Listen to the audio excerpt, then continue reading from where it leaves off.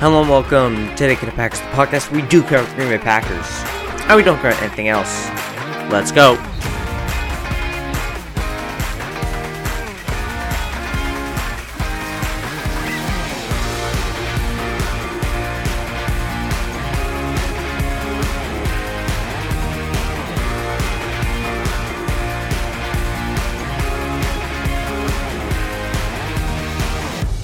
Alright, hello and welcome back to Dedicated Packers. First of all, I should mention the lack of episodes this past Sunday and Wednesday. I took a trip, and so episodes did not come out then. I was unable to record, so I apologize for that. That is why you saw no episodes come out on the feed on Sunday and Wednesday. But a lot has happened since then. I've been away for a week at this point. And so, we have a bunch to talk about. A lot of it, however, happened on Friday night. And I'm not going to recap this game because it doesn't matter too much. It was the preseason. But there are still some interesting takeaways from the Green Bay Packers versus San Francisco 49ers preseason Week 2 game on Friday night in Santa Clara, California. So, I'm going to run through a bunch of observations, and that'll pretty much be the episode for today. This is the preseason game is the most we've gotten to see from the Packers since last January. So I think this is going to be a valuable thing to discuss. Okay, observations. First of all, Jordan Love, he started his first football game since week 9, I believe, against the Kansas City Chiefs. And if you just look at the box score, you might think he performed poorly. He threw 2 touchdowns and had 3 interceptions. Not great, but that doesn't really tell the whole story. So let's start at the beginning. The Packers had a 3-and-out. Initially, they had one solid run, then a run for about 1 yard, and then Jordan Love threw a wobbly pass to basically no one. Then the Packers offense came out, and they looked really good. For the next 3 or 4 drives, you had a bunch of runs that were backed up with the quick passing game. You had the second drive end in a Love to Romeo Doubs 33-yard touchdown on 4th and 3. That was phenomenal. That was so much fun to watch. And then on the next drive, the ball was moving even better. You had Love pushing the ball down the field at times, also taking the checkdowns, being quick, being decisive, running the offense the way you want to see him run the offense. And then when he got to the red zone, threw a quick slant to Tyler Davis, and oh man, it went right off his face mask. And that was the first pick of the game. Not fair to put that one at all on Jordan Love. He threw a good ball to Tyler Davis. Maybe you can criticize Jordan by saying the ball should have been a little bit lower. But at that point, you're just nitpicking. A totally fine throw by Jordan Love that Tyler Davis needs to make a play on. And it popped right up in the air, and the Niners got a pick on that one. Then the second pick came on an attempted out route to Romeo Doubs. You could say Love threw the ball too high. He did throw the ball too high, and it certainly was not a drop by Doubs, but Doubs kind of snagged the ball out of midair, and then on the way down, the ball bobbled around a little bit, and the cornerback ended up coming down with it. Not a pass that should have been picked off at all by Jordan Love. Maybe he could have led Doubs a bit more, made a better throw, but not a play that should be put on him. And then the third pick, that one was on him. He attempted to force a ball into Amari Rodgers, who had a little bit separation. It was just a bad decision. If you want to force the throw that Jordan tried to force, you need to throw it more out front. The route was undercut for a pick. Matt LaFleur did say in his press conference that the 2 receivers on that play ran the wrong route. Reading between the lines a little bit, you might think that Amari Rodgers ran the wrong route, and if so, maybe that third pick wasn't even on Jordan Love. Either way, a solid performance from Love. You saw him doing things that were very important. You saw him commanding the offense. You saw him getting them in and out of the huddle smoothly. That's exactly what you want to see from him in his third year. And he had some nice touch throws. He had some nice bullet passes. You really like how he can move. Matt LaFleur was able to call a couple QB runs with Jordan, and just watching the way Jordan was able to throw moving to his left was really nice to see. So, a good start from Jordan Love. Nothing to write home about exactly, but a good start. And then Romeo Doubs, that's my second observation. This man might just be a star. Now, there are a couple of plays to criticize, so I don't yet want to give him his Hall of Fame jacket, crown him like some people want to do. Some of those plays to criticize, he gave the ball away on an out route. That was the pick that Jordan Love threw, the second one, where very high throw, Doubs jumped up, kind of grabbed it, but came down and bobbled it a little bit, and the cornerback ended up rolling over with the football. So, tough catch, maybe a play that you want to see Doubs make.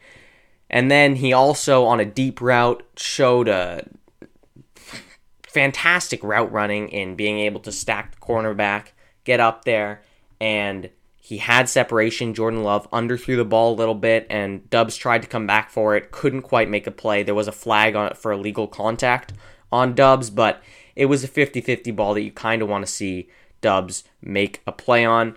And then, with the criticism being fine, he also burned the living hell out of a corner on 4th and 3 from the slot for a touchdown. So an overall takeaway is that Doubs is getting plenty of separations. Yeah, he's getting separation against 3rd and 4th string corners, but that's what you want to see. With the amount of separation he's getting, if you can get that against 3rd and 4th string corners, that's really good to see.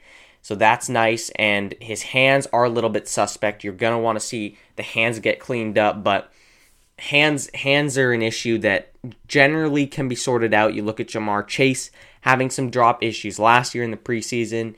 You look at Devontae Adams having his drop issues, or James Jones having drop issues. So I feel really good about Doubs.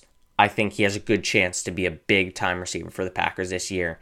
In camp, he was beating every single corner until they put Jair Alexander on him. Again, that was a super fun rep to watch. You should go find that clip on Twitter, Jair shutting down Romeo Doubs. But Doubs is going to be a star. Loved the separation he was getting in this game. Hands could use a little bit of work, but I'm confident that'll be sorted out. There were some other wide receivers that showed out. Juwan Winfrey, Danny Davis, and Amari Rodgers are all guys that I really, really like to watch. If you take those three guys, Amari Rodgers, Juwan Winfrey, Danny Davis, and then add on the other 5 that should crack a roster spot, Romeo Doubs, Christian Watson, Allen Lazard, Sammy Watkins, and Randall Cobb, you now have 8 impressive wide receivers, and usually the Packers only carry 6. So I would think that Juwan Winfrey and Danny Davis are going to end up being placed on the practice squad, with Amari Rodgers probably getting a roster spot because of his slot abilities. And this is all assuming, of course, that Christian Watson comes off the PUP list.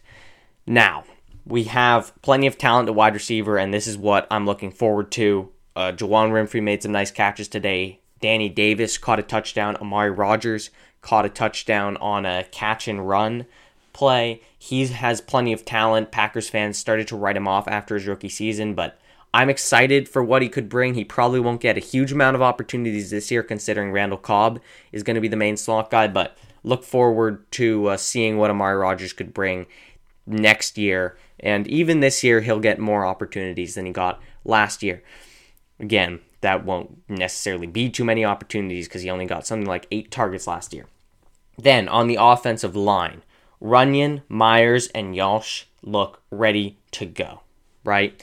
Yosh played well at left tackle, and Runyon and Myers just as well at their respective spots. Myers had the highest grade of any offensive lineman this week on the team at a 90.2, which is a phenomenal grade. He was able to get to the second level. All 3 of them were clearing holes for running backs to get through, and I would be pretty surprised if they end up playing a lot of snaps going forward. Maybe they get a drive or 2 in versus the Saints or the Chiefs with the starting offensive line, but the injuries that they could sustain in the preseason feel too dangerous to risk right now, considering all the other ones you have on the offensive line. Now, on the right side of the line, there are a couple more concerns. There are 2 ways, seemingly, that the Packers can go at this point. Jake Hansen at right guard and Royce Newman at right tackle is one possibility, or Royce Newman at right guard and Zach Tom at right tackle. And this game left me feeling so much more confident in the latter. Jake Hansen, the potential right guard guy, played poorly, right? He got a holding call, he had a hands to the face call, and he was getting shoved back by the Niners' backup defensive line. So, not an impressive start from Jake Hansen. I think he might end up making a roster spot because he's a backup center, but it's going to be tough for him because people said that he was playing well in camp, but couldn't see that in the preseason game, and in years past he hasn't played well. So not a shocking thing that he played poorly in this game, but a little bit disappointing. Then you look at Royce Newman. He's basically a lock at this point, assuming Elton Jenkins does not play in Week 1, which I think is a safe assumption considering he tore his ACL in Week 11. You look at Royce Newman, and he played right guard, not right tackle last year, and he really progressed as the year went on.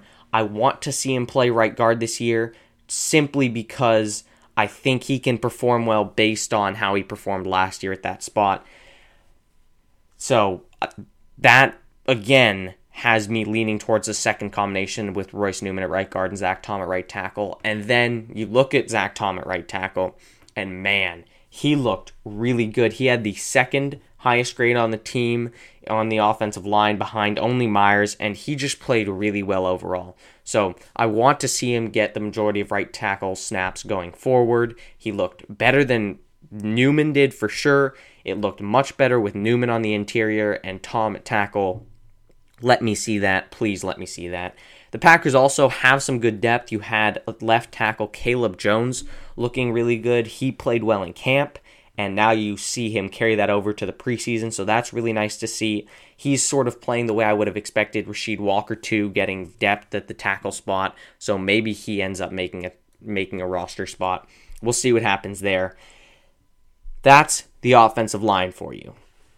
Now at the running back position, the Packers have a lot of depth there too. Tyler Goodson, this is a guy that I was not super high on, but I said in my preview of training camp, listen, the running back position, anyone can emerge.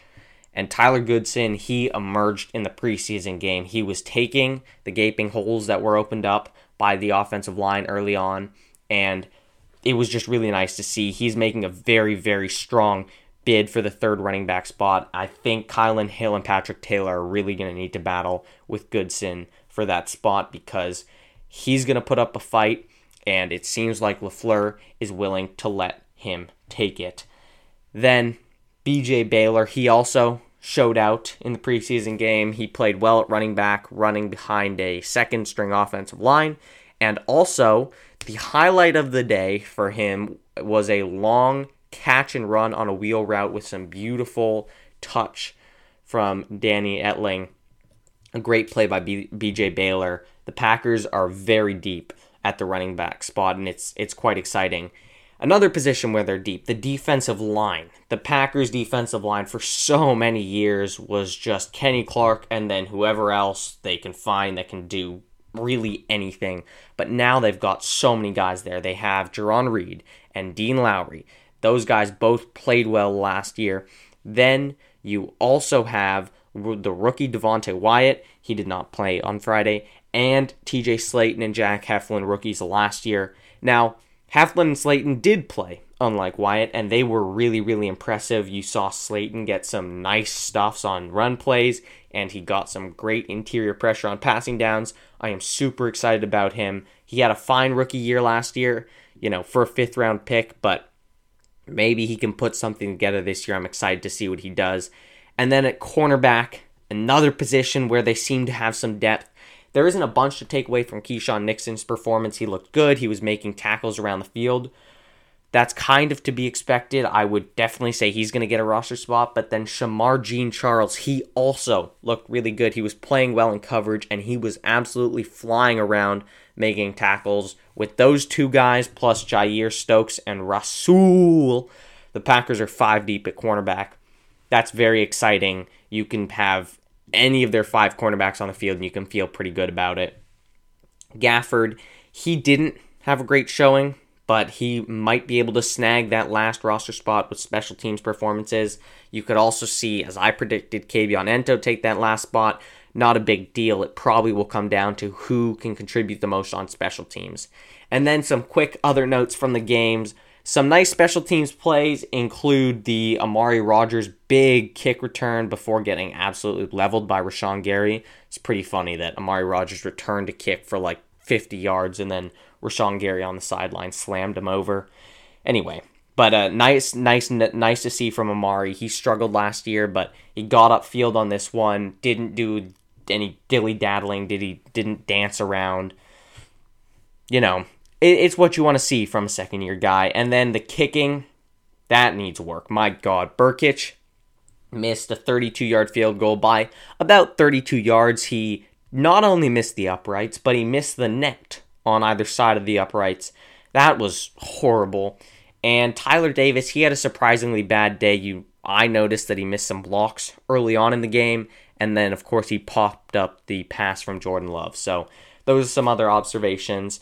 It was really nice to see Packers football back. I know it didn't matter. Some of you might have been expecting more from the preseason. I hope I prepared you to not expect much. The preseason does not matter, but it was nice to see the Packers get out there, play football. It's just fun to get back into the swing of things. But that is all I have for you today. Thank you for listening to Dedicated Packers. I will be back next Wednesday. I will not be taking a trip. I will be back next Wednesday with another episode talking about camp, talking about maybe what to expect in its next preseason game. The Packers have a joint practice with the New Orleans Saints coming up, so look forward to that. But as always, thank you very much for listening to Dedicated Packers, and until next time, go Pack, go!